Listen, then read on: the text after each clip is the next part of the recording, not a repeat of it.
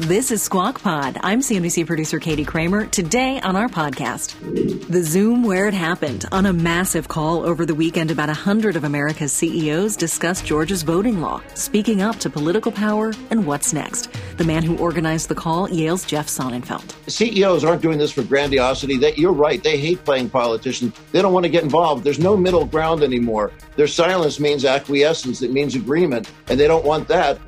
And planning for a vaccinated future, navigating shot verifications, and possibly fraud with Dr. Scott Gottlieb. We've got these cards that people received when they got vaccinated. That's not going to be good enough. Those are available on eBay right now. People aren't going to accept the cards as proof of vaccination. Those stories, Microsoft's big deal, the Fed chair's mainstream moment on 60 Minutes, records at the Masters, and all the rest of the news you can use, no matter your generation. See, I can predate you on anything you talk. Did you see the moon landing? Only on tape. It's Monday, April 12th, 2021. Squawk Pod begins right now.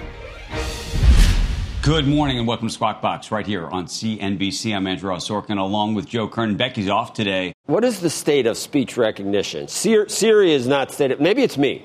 Maybe it's me. Maybe it's me.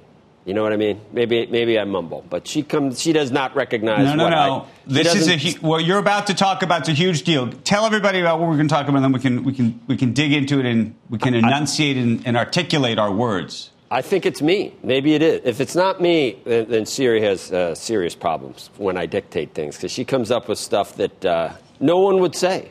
No one would ever say these things. And the most obvious thing it seems obvious to me. I think I mumble. I think these people on Twitter are right. I mumble. I'm a mumbler. Let's start with the deal news. Sources telling CNBC Microsoft's in advanced talks to buy speech recognition company Nuance Communications. The deal could be announced as early as today. Microsoft said to be willing to pay about $56 a share for Nuance. That would be a 23% premium to Friday's closing price, and the value of the deal at about $16 billion. It'd be the second biggest purchase ever, behind the $27 billion acquisition of LinkedIn back in 2016. How was that, Andrew? Did I understood every words? word you said. I don't know if Siri would have picked it up. No, she wouldn't. But I can tell you that Nuance would have, because they were the originators of this entire space. They actually helped effectively create what you think of as Siri today. Nuance was related to that back in the day.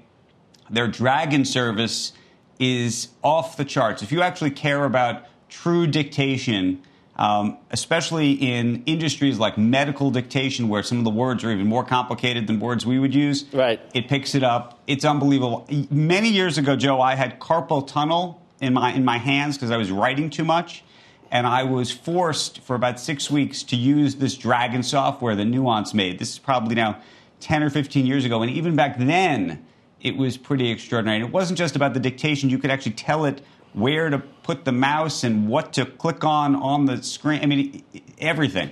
This is a huge thing. What were you using? Do you have a bad typing technique, or were you using a BlackBerry, or how did you get carpal tunnel? You shouldn't get carpal tunnel if you're resting your hands properly or whatever.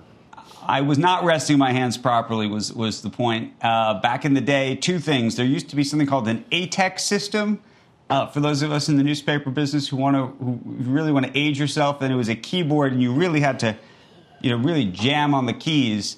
And then the other thing was I did have a laptop, and at home I'd lie down. You should never do this. I'd lie on the couch, but and I keep my hands up like this, type like this, and it can do a number on your. Well, you don't go back to the IBM Selectric typewriter. Yeah, I go back to that. No. Well, at FNN, that's what we used.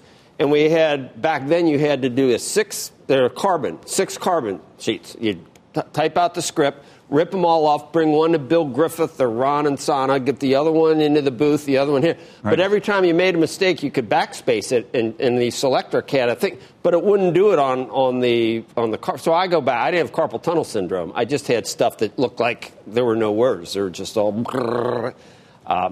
That was a while. See, I can predate you on anything you talk. Did you see the moon landing live? I have. Did you? You didn't. Only on tape. Not a big deal, though. We landed on the moon, but seeing that was not a big deal. for you. Let's move on here. Your carpal tunnel's gone. It's fixed. It's done. You're good. For the most part, yes. Occasionally, I feel I don't use a mouse anymore. You don't use a mouse. That causes no something? Mouse. That causes something, or you just for me it does. I use just like a trackpad. Why does that? Trackpad is better for me, and I can't do the click. So I have all my trackpads set, so it's just I just touch it. Otherwise, really? I start to feel it in my index and middle fingers. I think this on the right hand side. I think this might be up here, Sorkin. I'm not sure. Is there a way to capture what I think is going to be the interest, though, Joe, in golf during the Olympics this summer in Japan? Okay, here's a prediction I heard yesterday. Yeah. Who's going to light the torch? Who's going to light the thing? Guaranteed. Hideki. Hideki will light he's got it. He will be worth $1 billion in Japan.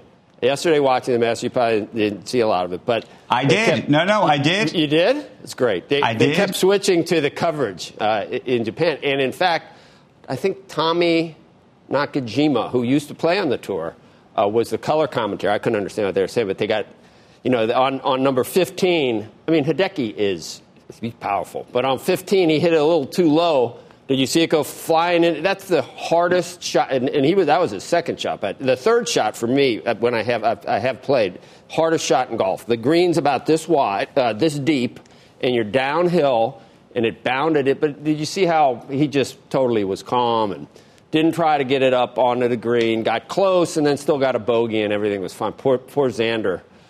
Poor Xander had 4 straight birdies and then got to 16, and afterwards he said he flushed his tee shot on 16, but it still found the water. And that gave Hideki some breathing room to where he was able to have a couple of bogeys and still win by a stroke. Right. But this is major. This is big, big, big. And you know what? He's a man for the moment, Andrew. I mean, not for nothing, but great moment for this to happen. And he was the man to do it, and he deserved it. Figure out how to put him on the squawk stack this morning. Yeah, I don't know how we do that. He used to have a pause at the top that I used to watch, and I'm so fast and he's worked on that. He's still pretty slow at the top. But so you could put Toyota on there because he's got the big Lexus logo. That's one of his big sponsors. I don't know who else. That was the one that I noticed. Who else is on his sponsor list? I didn't notice beneficiary that today. Yeah. But, yeah, that was was awesome. You could have made some serious money if you picked Hideki on Thursday before the tournament started. I had Spieth. He was third. He's a grinder, isn't he?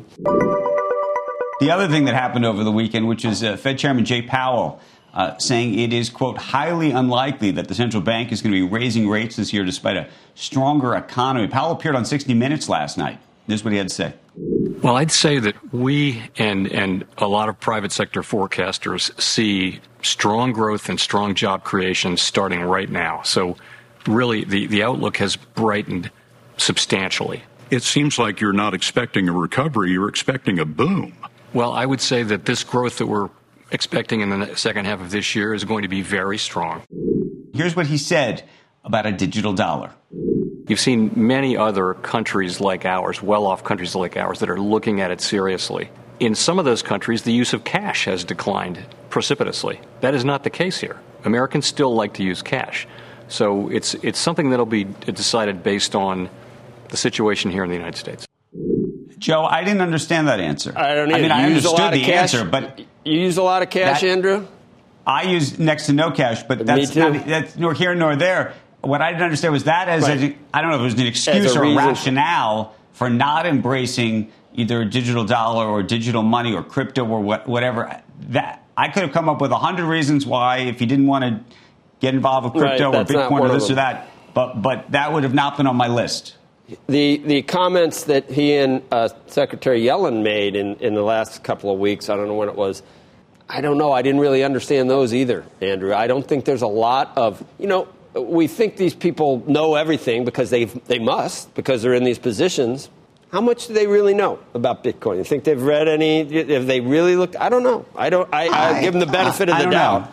Give them the benefit of the doubt. But from their comments, they don't seem like they may be that up to speed on things. I think I'm worried. I'm worried the rest of the world could get ahead of us on that. And when Peter Thiel said that, that China could use it as a weapon to debase the dollar, I'm just worried about them technologically getting ahead of us in what becomes maybe the system that people use, more than just undermining.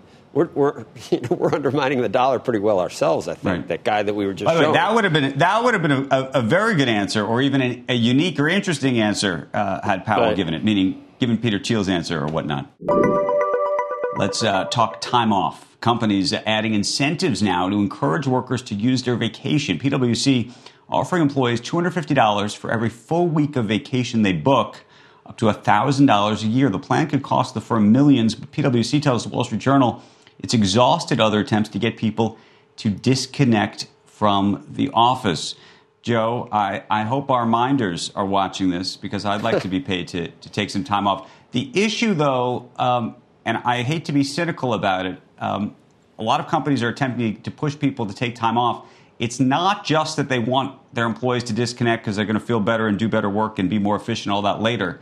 It's that there are some legal issues around whether vacation time actually should be considered comp, and whether companies will have to comp people who don't take that vacation time for that time. And so $250 a week may actually prove to be a much cheaper way, this is why I said cynical, to get people to take vacation than to actually pay them for the time that they're working. Well, we're in some unique times in terms of vacations right now, and both of us have, I've canceled, I don't know how many vacations in the last year. Yes. I've canceled many vacations. And we're owed lots of vacation time, Joe. And for us, we're so essential. I mean, for us to be able to get a week off is so, you'd think, sometimes we try, and I guess I feel good about it, because it really is hard to get time off. Then you throw in the kids and varying what times that they have off and other stuff that they're doing. And it's got to be a perfect storm to get a week where you can get it off and all the kids can go and you can get the accommodations and there's no quarantining coming back. And it's just been a lot of concerns. But, it's a benefit, a huge benefit. And if you did put it in dollar terms, I think it would scare companies on, that's why they do want people to take those, because it would be a big liability, I think. That's the issue. And that's the issue. So hopefully we're going to take a lot of time off, maybe this summer. What do you think, Joe? I've got some plans. But you know what they say about the best laid plans. You never know. Next on Squawk Pod, imagine a 100-person Zoom. Now imagine a Zoom with 100 CEOs discussing access to voting. Management expert Jeff Sonnenfeld helped organize one, and he learned that America's leaders will not stay silent. You talk about taxation with representation. They don't mind taking the business leaders' money, but they don't want their voice. These business leaders that were there, but they don't like being told to give us your money and shut up. You're listening to Squawk Pod.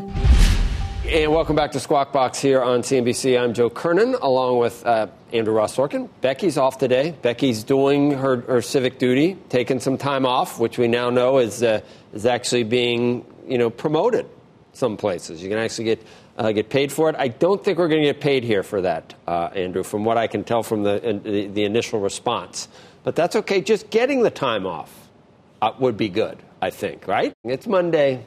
Monday. And we should say, we do get paid. We get paid off vacation, which is very different we don't than a get lot paid of people to take who are it, contract workers or freelance workers who don't get paid at all. When they take vacation, it's on them and it costs them. But they can take it whenever they want, though, too, right? They could get the 8 benefit weeks there, too. Right. So, right. I'm not complaining. It's been tough with COVID. It's been tough. It's been tough to arrange vacations, fly. That is true. But there's a lot of folks out there who'd be dying, frankly, to have a job right now. We got some other news to tell our viewers about, because so much happened over the weekend. One of the other things that happened was a group of CEOs and other top executives met on a Zoom over the weekend to brainstorm what they want to do next about voting laws in Georgia. and others underway in Texas and now other states. Former American Express CEO Ken Chenault, Merck CEO Ken Frazier addressed the group, urging business leaders across the country to call for greater voting access. And Yale's Jeff Sonnenfeld helped organize that gathering. He's going to join us to tell us what took place and talk about what happens next. But lots of CEOs taking their Saturday off to work on this very important issue that a lot of folks are talking about, debating, controversial, but nonetheless, we will discuss that with Jeff in the second. Yeah, I don't know what $13 million a year equates to as far as a hourly wage, but I don't know. I'd join that Zoom meeting for a couple of hours for $8,000 an hour or whatever. It is, more than that. I'm not sure they're being paid for that, Joe. In general, they didn't clock in for that, but that's what a CEO makes. So anything that they ask me to do, I'm willing to do it for $13 million a year. The White House, they're the boss. They don't have to do this, though. They don't have to do it, but if you're a CEO, you might. I do whatever's involved. Sign me up. I'm good for it. I'll come in on Sundays. Joining us right now is one of the people who organized that call, Jeff Sonnenfeld, Senior Associate Dean for Leadership Studies at Yale Schools of Management and a CNBC contributor. Jeff, it's great to see you, and I appreciate you taking on this important issue. But I'm hoping you can talk to the viewers this morning, especially those CEOs who were not, for example, on your call, and get at this issue of, I know you believe there's a nonpartisan issue, but part of this discussion, frankly, is about the 43 states that are pursuing laws, virtually all, when I say virtually, I should say all, by Republicans. And I think that for a lot of viewers, especially who are Republicans, they have concerns about this being a partisan issue.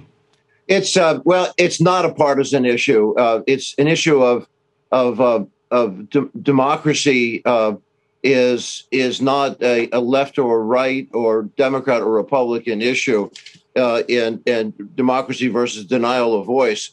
And that's what the CEOs are telling us. The Morning Consult data, which we had originally commissioned for this, that was overnight callings from around the country, interviews, showed overwhelming majorities of Republicans concerned about denial of voter access in this legislation, as well as Democrats. And Andrew, I'm sorry to say that the Brennan Center for Justice, who was at our event, Michael Waldman, the head of it, pointed out that it's actually up to 47 states with 331 initiatives. And overwhelmingly, our CEOs, as well as the American public, reads these voter restrictions as voter suppression. And so what do you believe the role of business should be in this context? Because as you know, and we've talked about it for many years, business tried to stay out of all of these types of issues. You had Mitch McConnell effectively say to the CEO community, stay out of this. Yeah, and this is a strong bark back from the business community. You talk about taxation with representation. They don't mind taking the business leaders' money, but they don't want their voice. These people are saying quite strongly, this is a defiance of that statement, a collective defiance. They don't all agree with each other, by the way. As you know, the group was 65, 70% Republican, these business leaders that were there, but they don't like being told to give us your money and shut up. They have voice, and it matters, and the American public wants to hear it. As we know, if you take out the military, which is not allowed to speak, tragically, it's not your line of work or my line of work, academia or media, or certainly not elected officials at state or local levels or federal levels, or the clergy that are the most trusted pillars of American society. Right now, it's business leaders. It wasn't in 2007, sadly, as we know, but it is now. And they're stepping up to the plate. They hear that. And speaking up to the plate, we're taking a look, of course, even at the major league teams. We talked about that. We had Arthur Blank with us there as co-founder of the Home Depot, talking about how the NFL has been watching what Major League Baseball is doing, right, trying to understand players tell them where they don't feel comfortable. That has a loud ripple effect. So these CEOs are talking about a whole host of options. Some are interested in the federal legislation to have blue states and red states held to the same playing field, the same ground rules. Others are talking about where they put their money, whether or not it has to do with cutting.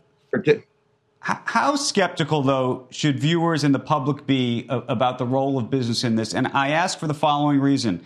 It's one thing to put your name next to a statement, right? And there's a lot of people who've been willing to sign lots of statements.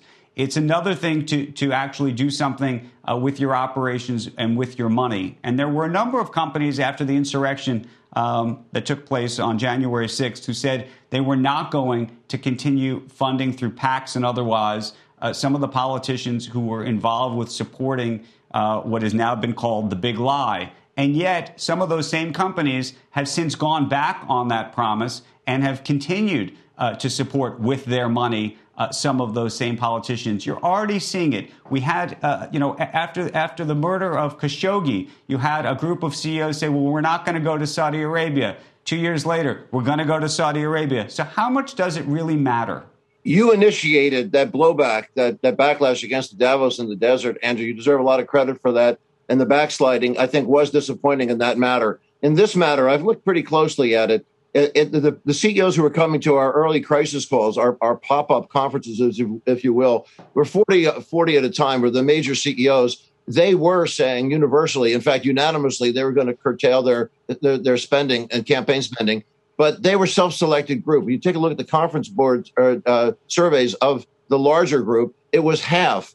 And that's still the right number, half of them still holding up. And in terms of people looking at the actual payment, it's time lag data. They haven't seen what's going to be spent for 2022. They're still looking at the old data. So I think a fair number of that will hold. If you look at the surveys now, it's still 70, it's only fallen by about maybe not even a quarter that are still holding their ground on curtailing their payments. And we're seeing actual companies that have put on hold large investments of moving plant, equipment, and personnel into some of these states in question where their employees don't feel comfortable. This has already happened. You also see people like Brad Karp, to name a name, the managing partner of Paul Weiss, bonding together 60 of the nation's top 100 law firms. And I think he'll have all top 100 probably soon. But we're ready right now, today, to dispatch SWAT teams to go to these 47 states with election law experts to help battle back any of these restrictions. It's the CEOs aren't doing this for grandiosity. You're right. They hate playing politicians. They don't want to get involved. There's no middle ground anymore. Their silence means acquiescence. It means agreement, and they don't want that. So what they want to do is they want a harmonious society. They don't like politicians using these wedge issues for self-gain.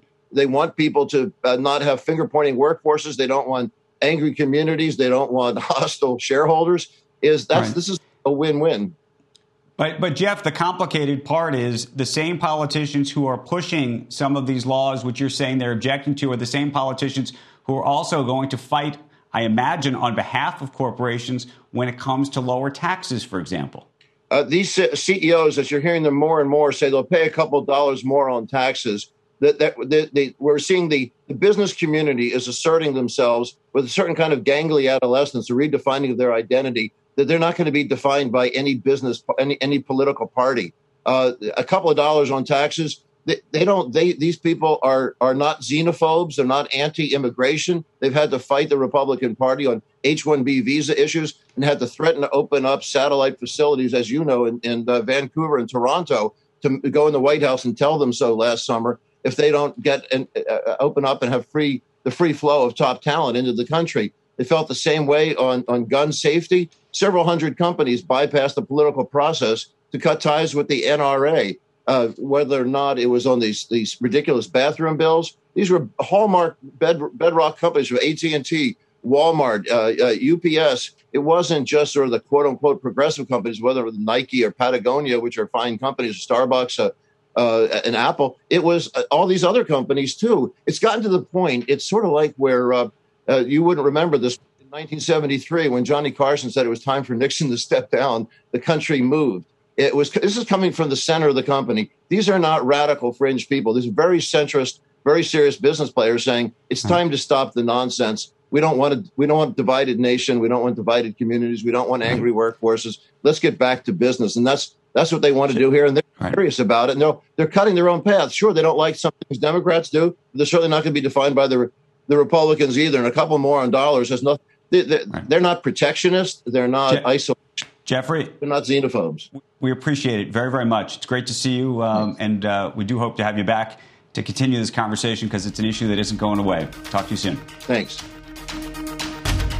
Next on Squawk Pod, Dr. Scott Gottlieb on the light and life at the end of this pandemic tunnel. I'm hopeful by May this won't be the dominant news story. The only question is I don't know what's going to displace it, but I think that things are going to get better very quickly around the country. We'll be right back. This is Squawk Pod from CNBC. Here's Joe Kernan. A new study out of Israel says the South African variant of the coronavirus may be able to evade some protection of the Pfizer-BioNTech vaccine. While it has yet to be peer-reviewed, researchers at the largest healthcare organization in Israel found data that suggests that the variant is able, in certain instances, to break through the protection of the vaccine more so than the original strain of COVID. Joining us now, Dr. Scott Gottlieb, former FDA commissioner and a CNBC contributor. He also serves on the boards of Pfizer and Illumina. Also, his latest op-ed in the Wall Street Journal makes the case for so-called vaccine passports, which you've made the case for on this show before as more, maybe not necessarily as preventing people from doing things, but enabling people in a fast lane type situation to go visit someone in a hospital or a nursing home or something like that. That's right. I mean, the challenge with the question around these so-called vaccine passports is that people right now don't own the information verifying that they've been vaccinated. They don't have a digitally verifiable, cryptographically signed application or even document, even a QR code that can demonstrate that they've been vaccinated. We've got these cards that people received when they got vaccinated. But that's not going to be good enough. Those are available on eBay right now. You can get those cards. So people aren't going to accept the cards as proof of vaccination. What happened when this system was set up was that the federal government was scrambling for a way to keep track of who was getting vaccinated. So they required the states to report the information to these 64 jurisdictions that exist in the country, basically to track pediatric vaccinations. So when states vaccinate a child, that information has to be reported to one of these 64 jurisdictions. Most of them fall around states, but some states have two, like Texas, and some cities are their own jurisdiction, like New York. The system was set up so that pediatricians can query these jurisdictions to find out if a child has already received their vaccination schedule. All the information about COVID vaccinations was put in the same system. The problem with the system is it was never designed really to be accessible to consumers. So consumers really have no way right now to get the information to prove they've been vaccinated. And there are going to be circumstances that exist in the future that are going to require us to prove we've been vaccinated. I believe that as the epidemic gets worse next winter, right now this winter, nursing homes ban visitors, hospitals ban visitors. You could see a situation where those institutions might allow people to visit if they can demonstrate that they've been vaccinated, but it's going to be hard to demonstrate that proof. So I think that the applications that we're talking about, and it may be something as simple as allowing Apple Health Vault to pull down this information from these 64 jurisdictions, that's going to be necessary in certain limited circumstances next year. So I think people need to think about this differently. Right now, as consumers, we don't own this information, and we should. Right. And we have the technology. It wouldn't be that difficult either, right, Doctor? That's right. And some states need to pass separate legislation to allow this information to be accessible. So states are going to have to make a decision to do that. We see some states potentially passing legislation to prevent this information from being accessible because the whole discussion around vaccine passports has gotten swept up in a lot of concerns around whether or not it's going to be used to limit people's access to things that they would otherwise do. I think the use case for this information is likely to be enabling access to things that are otherwise going to be restricted, right, like the nursing home example. So, we need to think differently about this. I think consumers should be empowered with this information. How they choose to use it is up to them. So you're probably not totally shocked that some of these variants, I think we already had an idea that the vaccine wasn't as effective. Should we assume that the Moderna vaccine, which is so similar, it's a different epitope, but you think the South African vaccine variant can get around that one as well? Well, I think we should assume that the mRNA vaccines behave in a similar fashion. They so far have from the clinical research that we've seen. This study that you're talking about involved the Pfizer vaccine. I'm on the board of Pfizer, of course, and it was real-world evidence derived from Israel. But the study didn't say, I think, what some people are interpreting. What happened was they looked at people who had been vaccinated and who had become subsequently infected. And it was a small data set. I believe it was only 8 patients who had the 1351 variant. But what they found was compared to some controls or some matched controls, a higher proportion of people who had been vaccinated who subsequently got infected with the 1351 variant. it didn't look like it didn't appear they got very sick in this study. They just got infected with that variant. So I think it's intuitive that if someone who's vaccinated is going to get infected, it's more likely to be with one of the variants. That's the best you can conclude here. Also, one other key point which was left out of the analysis is that everyone who got the 1351 variant who had been vaccinated got the variant before they were fully vaccinated. So the infection had occurred before 14 days after their second injection. Nobody got infected with 1351 after 14 days. Do you think there'll be a day when I'm not saying we'll have the latest COVID headlines? I'm sick of. I mean, it's very sad and frustrating. Will there be a day where there aren't the latest COVID headlines, Doctor, or not? I'm hopeful by May this won't be the dominant news story. The only question is I don't know what's going to displace it, but I think that things are going to get better very quickly around the country. We'll find something.